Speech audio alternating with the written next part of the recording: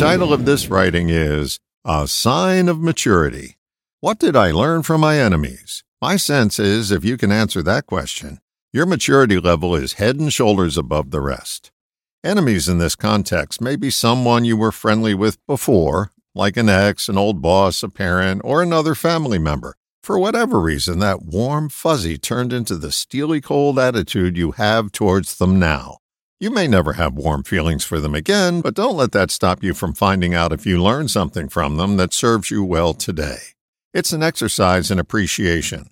Reminds me of a story. Anyone who ever attended military basic training can verify the phenomenon I'm about to outline.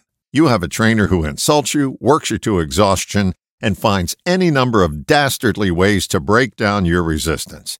You come to hate them. You'd be surprised at the number of people who graduate basic training and want to go have a beer with their trainer. They come to appreciate what the trainer did for them. Others hold animosity towards that person forever and never fully appreciate what they learned by being associated with them.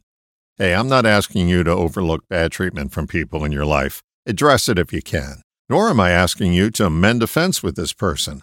I'm only suggesting that you find something productive or useful that you learn from this person and appreciate them for it.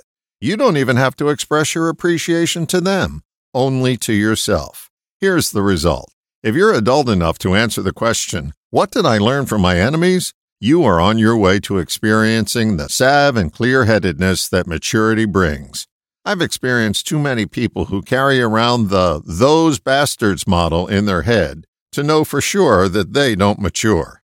If you attempt to find out what useful thing you learned from that bastard, you will experience appreciation, which is a sign of maturity. All the best, John.